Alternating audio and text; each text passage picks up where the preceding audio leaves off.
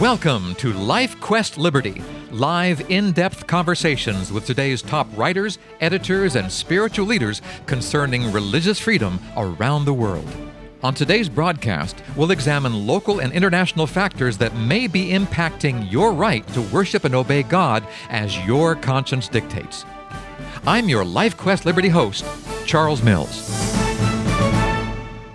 We will never forget the images flashing on our television screens of right-wing fanatics storming the Capitol building in Washington, D.C. in support of outgoing President Donald Trump. We should also never forget that such activities are part of a much larger controversy that has been brewing for millennia.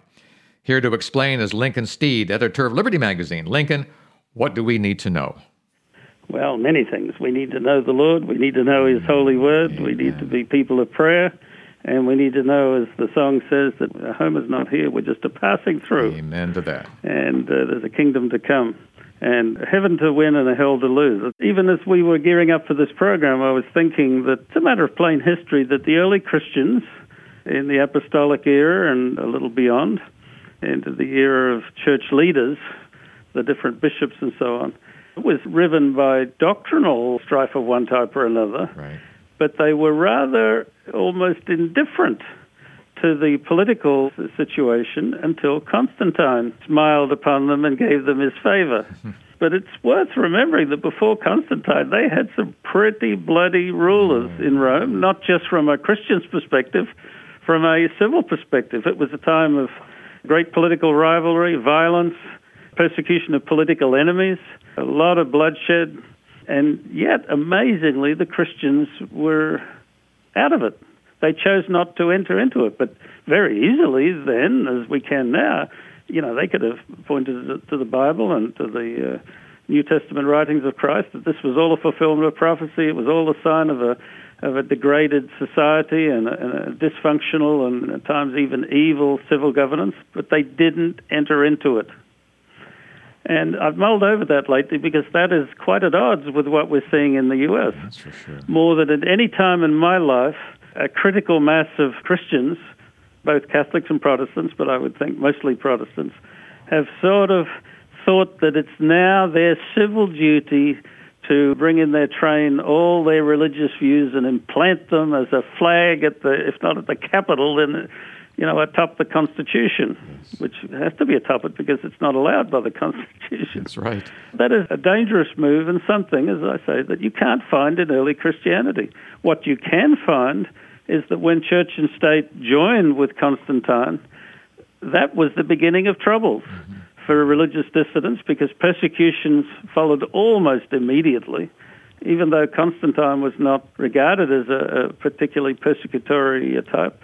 I mean, from his first act of bringing Christianity under his wing, when he asked them to decide what was coherent doctrine, then he allowed them and he turned around and helped them to persecute those that thought differently from the received doctrine. Most people gloss over it now because they agree with the mainline view. And they didn't like the idea that Arius had brought in that implied that Christ was a created being who was sort of exalted to godhood. And, there are horrible issues at stake there. But I don't think any of it would justify in the sense of God allowing Adam and Eve to make up their minds and obey him out of free will. None of it would justify the persecution that Constantine oversaw against a different doctrinal view. And it just got worse from that point on, until you have the Roman Empire, and then it's rump, the Catholic Church, going out and laying waste to those that thought differently, to the heretics. Yeah. And, of course, the United States, in its history as a Protestant culture, understood that. And I think still in some little way understands it, even as we drift toward thinking that, we can do the same thing. But, yes, you're alluding to events that happened in the aftermath of a U.S. election that, by my lights, was one of the least corrupt. Yes. Every U.S. election is a little bit corrupt. If you study U.S. history, yes. Voter suppression and loaded ballots and all the rest, both parties have done that through the years to varying degrees. That's why there are observers. That's why there are all these mechanisms in place to minimize it. So to argue there was none is a bit pointless.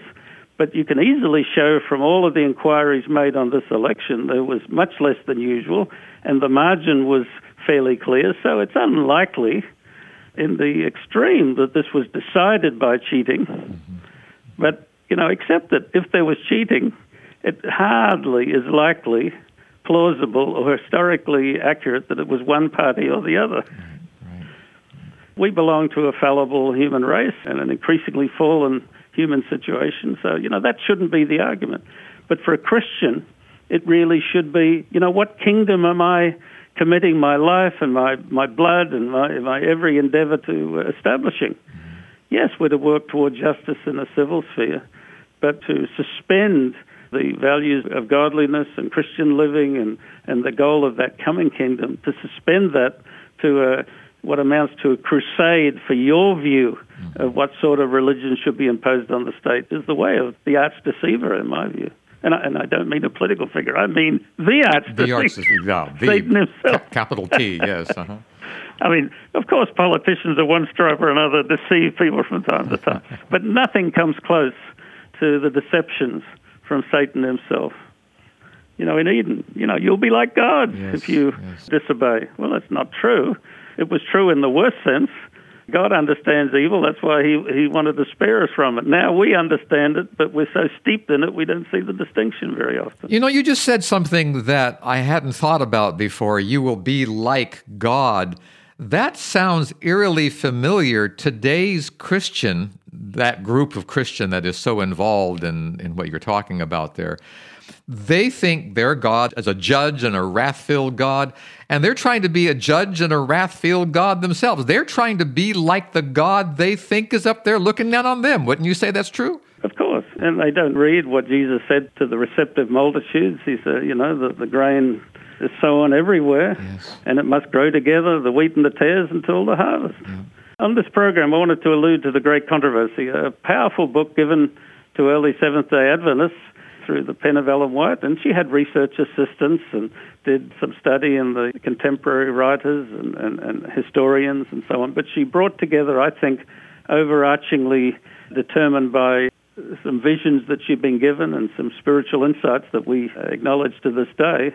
And she put together this powerful book that speaks about the great controversy between Satan and heaven, and worked out with us as the pawns from the beginning, creation of man, before that the fall in heaven, right through to when everything's set right. And let me just read a couple of sentences that I think speaks to us today. She says, already the doctrine that men are released from obedience to God's requirements has weakened the force of moral obligation and opened the floodgates of iniquity upon the world. Lawlessness, dissipation, and corruption are sweeping in on us like an overwhelming tide. In the family, Satan is at work. His banner waves even in professedly Christian households. There is envy, evil surmising, hypocrisy, estrangement, emulation, strife, betrayal of sacred trusts, indulgence of lust. That's the backdrop to all that's happening here. The whole system of religious principles and doctrines, which should form the foundation and framework of social life, not political life, seem to be a tottering mass ready to fall in ruin. The vilest of criminals, when thrown into prison for their offences, are often made the recipients of gifts and attentions. Well, they're often pardoned too. Yes, they are. As if they had attained an enviable distinction. Great publicity is given to their character and crimes. The press publishes the revolting details of vice, thus initiating others into the practice of fraud, robbery, and murder. And Satan exults in the success of these hellish schemes. The infatuation of vice, the wanton taking of life, the terrible increase of intemperance and iniquity of every order and degree should arouse all who fear God to inquire what can be done to stay the tide of evil. And she says, courts of justice are corrupt. Rulers are actuated by desires for gain and love of sensual pleasure. Intemperance has beclouded the faculties of many, so that Satan has almost complete control of them. I mean, that's a pretty good description of what we've seen throughout the modern era, but is intensifying, and it's leading to, literally, in the civil sense, as well as the theological, lawlessness. But even worse than that, lawlessness thinking that it's religion in many cases. That sounds like it was written last week, but it was a little bit before that, wouldn't you say? Yeah, 1888 was when it was written. My. But she goes on, speaking down to our age, and I hope it's not fulfilled this day, but she says, the day will come. And she links it to religious laws, most particularly a national Sunday law, which from time to time is agitated. Yes. For example, I just read the testimony of an Arizona representative speaking in the Arizona sessions, saying that they needed a law to compel people to go to church on Sunday. So it pops up from time to time. It's a false sort of a morality. But Ellen White says that the day will come when this country will, the word she uses, repudiate every principle of its constitution. And I can't help but think of that comment as I see people I think are intelligent discussing what used to be obtuse points of constitutional law, but they discuss them with just free-floating imagination, not any reference to it. Like even the thing that we've been talking about recently, and I don't wish evil upon any ruler per se, but I think the discussion of whether a president can pardon himself is just noxious. Yes. Any grade school kid, I would have thought, that gave half a moment's thought to what the framers of the Constitution intended. The rulers were not above the law. The people established them, and they only had legitimacy as they reflected the wishes of the people. They can't let themselves off the hook. And that's just the beginning of denials of not just the rule of law, but the particular law that the U.S. has. And Ellen White, I think, made a very good point. She links the history and therefore the Constitution of the United States to two abiding principles. Protestantism, not that you ever had to be a Protestant to be an American, but it was influenced by that socio-religious mindset, the freedom from religious coercion, the dignity of man, the work ethic, all of these things went with Protestantism. And republicanism, lowercase r, yes, which was that the government reflected the integrity and the trust of the people. It had no other source of power. It was not might makes right, which is the old world view. It was not the despots of the kings. It was not divine right, which has been reinstated of late. Absolutely. But, no one is given an automatic pass from the Lord to act cruelly and injudiciously with the people. But so republicanism and Protestantism are the main principles, and they're fading very quickly. Well, our time has slipped away, Lincoln. Can you give us a one-sentence wrap-up to all this wonderful stuff you've been telling us? The answer that I gave when someone asked about problems within the church, and the advice, again, Ellen White gave, she says, press together, press together, press together, and do it all in the fear of the Lord. All right, very good. And the love of the Lord, the fear and the love of the Lord. I like that. Lincoln Steed, editor of Liberty Magazine. Lincoln, thank you so much for sharing today. Appreciate it. Always a pleasure. And listener, until next time, this is Charles Mills along with Lincoln Steed, inviting you to rest in the freedom of God's love. Goodbye, everyone. If you'd like more information about LifeQuest Liberty, call 443-391-7258. Or email us through our website at libertymagazine.org. Join us again next week at this same time as we examine more of the threats and challenges facing your religious freedom.